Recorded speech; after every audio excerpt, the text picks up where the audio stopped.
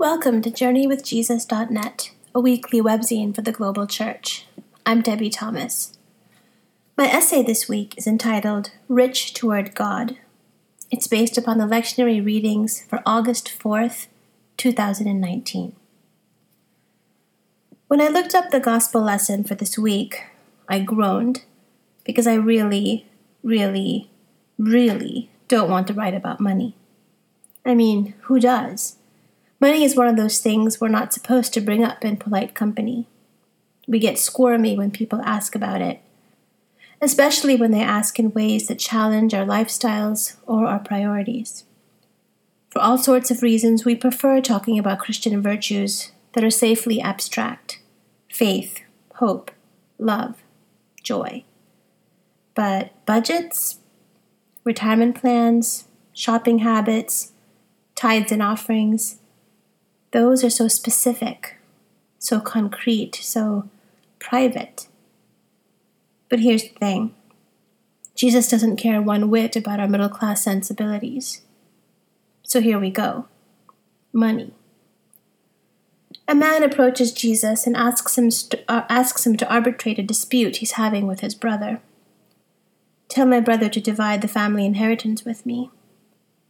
This is all the context we get. But the request sounds reasonable, doesn't it? After all, the guy isn't asking to inherit more than his brother. He just wants Jesus to advocate for basic fairness. But here's how Jesus responds. Take care. Be on guard against all kinds of greed, for one's life does not consist in the abundance of possessions. Wait, since when is desiring fairness the same thing as being greedy? If that's not confusing enough, Jesus keeps going, telling his listeners a parable about a rich landowner who carefully stores his wealth ahead of his retirement, only to learn that his life is about to end. You fool, this very night your life is being demanded of you, and the things you have prepared, whose will they be? Okay, I'm really confused now. What's wrong with planning ahead, with saving for a rainy day, with making prudent choices when it comes to wealth management? But hang on, there's still more. Jesus concludes his parable with one more warning. So it is with those who store up treasures for themselves, but are not rich toward God. What does that mean? What does it mean to be rich toward God? These are all hard and uncomfortable questions, and maybe the best we can do is to wrestle with them. But for me, the biggest takeaway from this week's gospel lesson is this. I need to stop assuming that my nearest and dearest concerns are also necessarily Jesus's.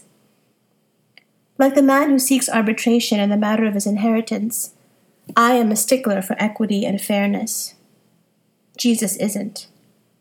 Like the rich man in the parable, I tend to think that I'm entitled to do what I want with my own hard-earned money. Jesus doesn't agree. Like both men, I tend to compartmentalize my life into convenient, secular, and sacred realms, such that loving my brother, or sister, or neighbor, as myself, has little bearing on my totally reasonable legal pursuits. And contemplating my mortality does not require me to compromise my 401k. Again, Jesus sees things differently. Where I see in part, Jesus sees the whole. Where I see what's pressing along the surfaces of my life, Jesus sees the depths of my heart. Where I obsess over the temporal, Jesus fights hard for the eternal. Jesus looks at the man embroiled in a family feud over money and sees that his obsessive need for a fair share is twisting, gnarling, and embittering his heart. In the heat of his pursuit, he's not able to discern that his inner life is in trouble. He can't see his own brother as anything more than an obstacle or a competitor. He's so concerned about possible scarcity that he doesn't even notice actual abundance, Jesus, standing right next to him. He's so single-minded about his own affairs that he has no bandwidth for the salvation Jesus offers. He reduces the Son of God to an estate lawyer. Meanwhile, Jesus looks at the rich landowner reveling in his stores of grain and sees a person drowning in self-absorption, a man enamored of his own power, a man oblivious to his own mortality. Notice the narcissism of his inner dialogue. I will do this. I will pull down my barns and build larger ones, and there I will store all my grain and my goods. And I will say to my soul, Soul, you have ample goods laid up for many years. Relax, eat, drink, and be merry. In the carefully curated narrative of a proud, self-made man, Jesus sees an isolated, insecure soul who has forgotten human connection, forgotten God's generosity and provision, forgotten that possession is not stewardship, and forgotten that in the face of death, the great equalizer, we are all naked paupers, but for the grace of God. At this point, the temptation, for me, is to retreat into abstraction, into metaphor, to say, well, this gospel lesson is not literally about money. It's about my attitude towards money. It's about my heart. It's about faith and hope and love and joy. Money itself is neither here nor there. Money itself is morally neutral. Well, yes, but also no. The squirmy fact is that Jesus talks about money and possessions more than just about any other topic. Why? Because there's something about it that distorts us, something that makes us defensive, something that makes it very hard for us to hear the gospel in its risky, scandalous, impolite, imprudent, and radical fullness. Something in its allure that grabs hold of us and doesn't easily let go. After all, how many of us pray, give us this day our daily bread, and actually mean it? I don't. I've got enough bread and milk, cheese, fruit, vegetables, meat, and ice cream in my refrigerator and freezer to last for weeks. How many of us really need to take material comfort in Jesus' words about God clothing the lilies of the field? I don't. I'm forever buying clothes I don't need and hauling bags of barely worn jeans and dresses to Goodwill to make myself feel better. It doesn't occur to me too often that my unwillingness to make do, to quit shopping just for fun, to use up rather than upgrade, to consider other people's needs today before I obsess over what I might need tomorrow, exacts a cost on our planet's fragile ecology, a cost on the human beings who have to manage the fallout of my thoughtless purchases, and a cost on my soul. I would like very much to backtrack at this point and say, please don't be mad. I don't mean to offend anyone. What you do with your money is entirely your own business.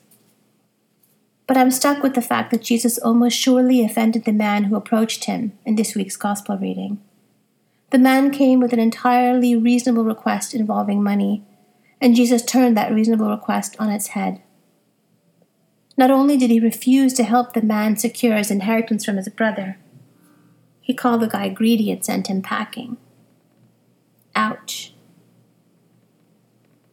Jesus concludes his lesson with an exhortation to be rich toward God. It's a beautiful and inspiring phrase, but what does it mean? What does a heart and a lifestyle and a home and a bank account rich toward God look like? Maybe, if we can infer from the lectionary reading, it means guarding against greed instead of obsessing over fairness. Maybe it means holding our mortality closer than we want to. Maybe it means asking hard questions about what makes us feel secure or insecure. Maybe it means acknowledging that even our hard-earned, well-earned, self-earned wealth comes from God and belongs to God. Maybe it means prioritizing human interconnectedness over personal gain or asset management. Maybe it means dialoguing with God more ardently than we monologue with ourselves. Maybe it means holding human wisdom lightly, knowing that God's wisdom will always render our own foolish. In the parable Jesus tells, God confronts the rich landowner with the most chilling words. This very night your life is being demanded of you. Are we listening? What would change about our financial lives if we really believe this? What would we do differently if we believe that God does in fact demand our lives from us every single day, in every single way? Because he does, doesn't he? The call to take up my cross is a daily, hourly, minute-by-minute call. Is it also a dollar-by-dollar call? If our lives have in fact been demanded of us, then how should we live? What should we leave behind? What should we carry forward? What should we give away? Be rich toward God. Don't shy away.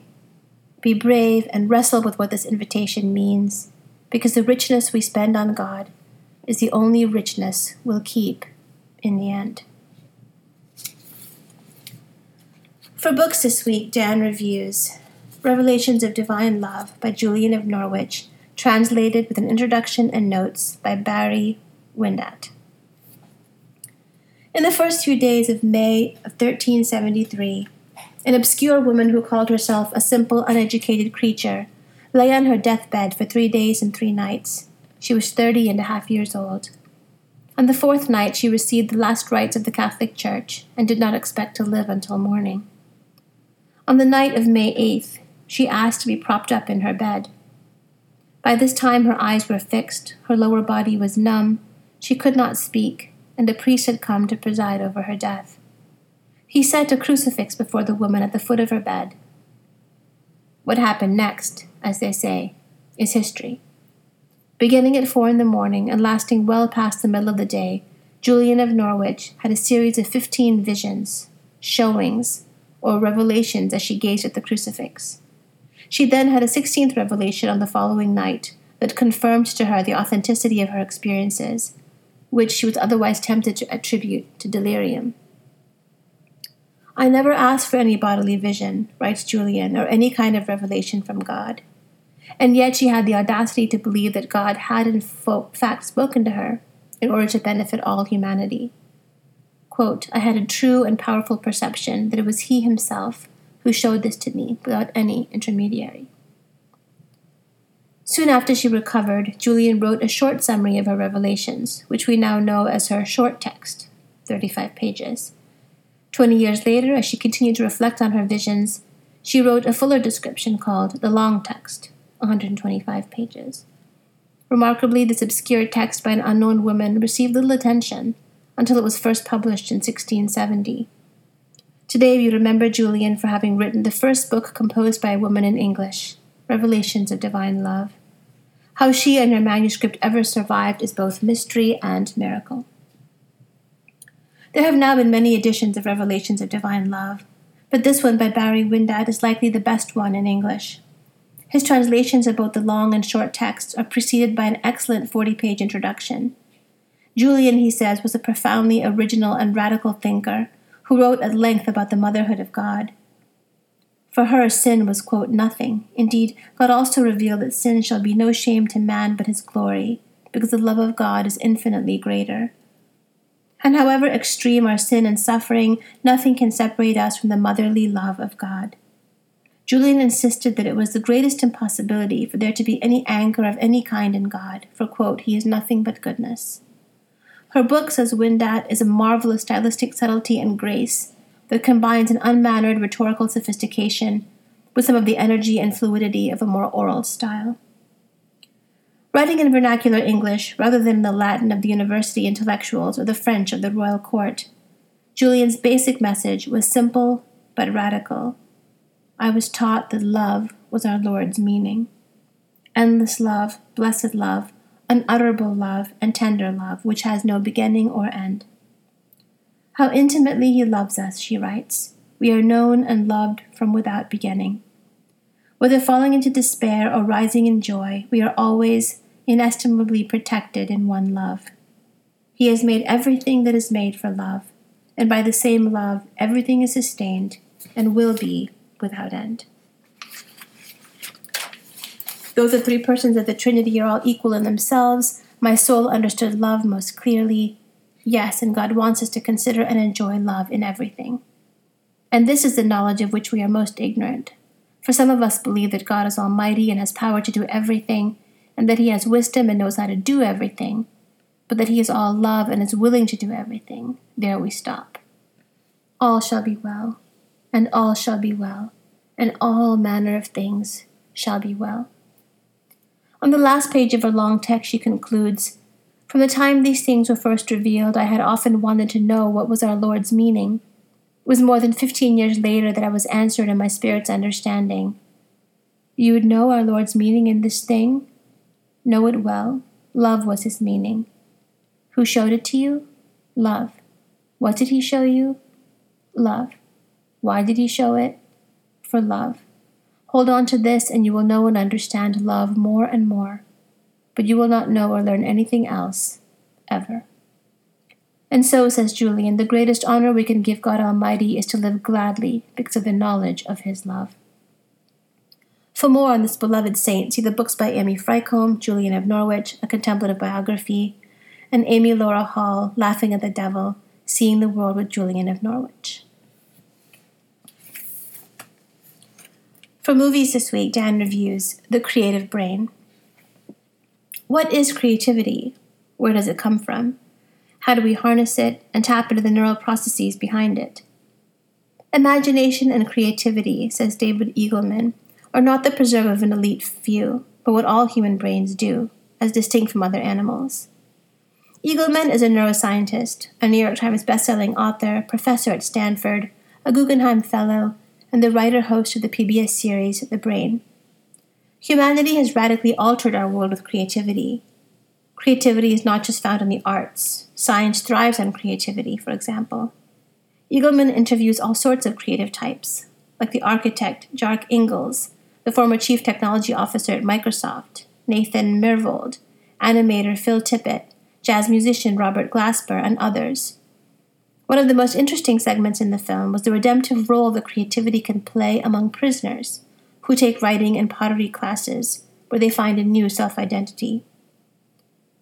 Imagination is a superpower that we all possess. How to be creative? Dig deeper, learn a new skill, and resist the path of least resistance that our brains prefer. Second, push boundaries between the familiar and the new. And third, risk failure instead of avoiding it. I watched this 1-hour science documentary on Netflix. And lastly, for poetry this week, Wendell Berry's Manifesto, The Mad Farmer Liberation Front. Love the quick profit, the annual raise, vacation with pay. Want more of everything ready-made. Be afraid to know your neighbors and to die. And you will have a window in your head. Not even your future will be a mystery anymore. Your mind will be punched in a card and shut away in a little drawer. When they want you to buy something, they will call you. When they want you to die for profit, they will let you know. So, friends, every day do something that won't compute. Love the Lord. Love the world. Work for nothing. Take all that you have and be poor. Love someone who does not deserve it. Denounce the government and embrace the flag. Hope to live in that free republic for which it stands. Give your approval to all you cannot understand. Praise ignorance, for what man has not encountered, he has not destroyed. Ask the questions that have no answers. Invest in the millennium. Plant sequoias. Say that your main crop is the forest that you did not plant, that you will not live to harvest. Say that the leaves are harvested when they have rotted into the mold. Call that profit. Prophesy such returns. Put your faith in the 2 inches of humus that will build under the trees every 1,000 years. Listen to carrion. Put your ear close and hear the faint chattering of the songs that are to come. Expect the end of the world. Laugh. Laughter is immeasurable. Be joyful, though you have considered all the facts. So long as women do not go cheap for power, please women more than men. Ask yourself, will this satisfy a woman satisfied to bear a child? Will this disturb the sleep of a woman near to giving birth? Go with your love to the fields, lie down in the shade, rest your head in her lap, swear allegiance to what is nighest in your thoughts. As soon as the generals and the politicos can predict the motions of your mind, lose it. Leave it as a sign to mark the false trail, the way you didn't go. Be like the fox who makes more tracks than necessary, some in the wrong direction. Practice resurrection. Thank you for joining us at JourneyWithJesus.net for August 4th, 2019. I'm Debbie Thomas.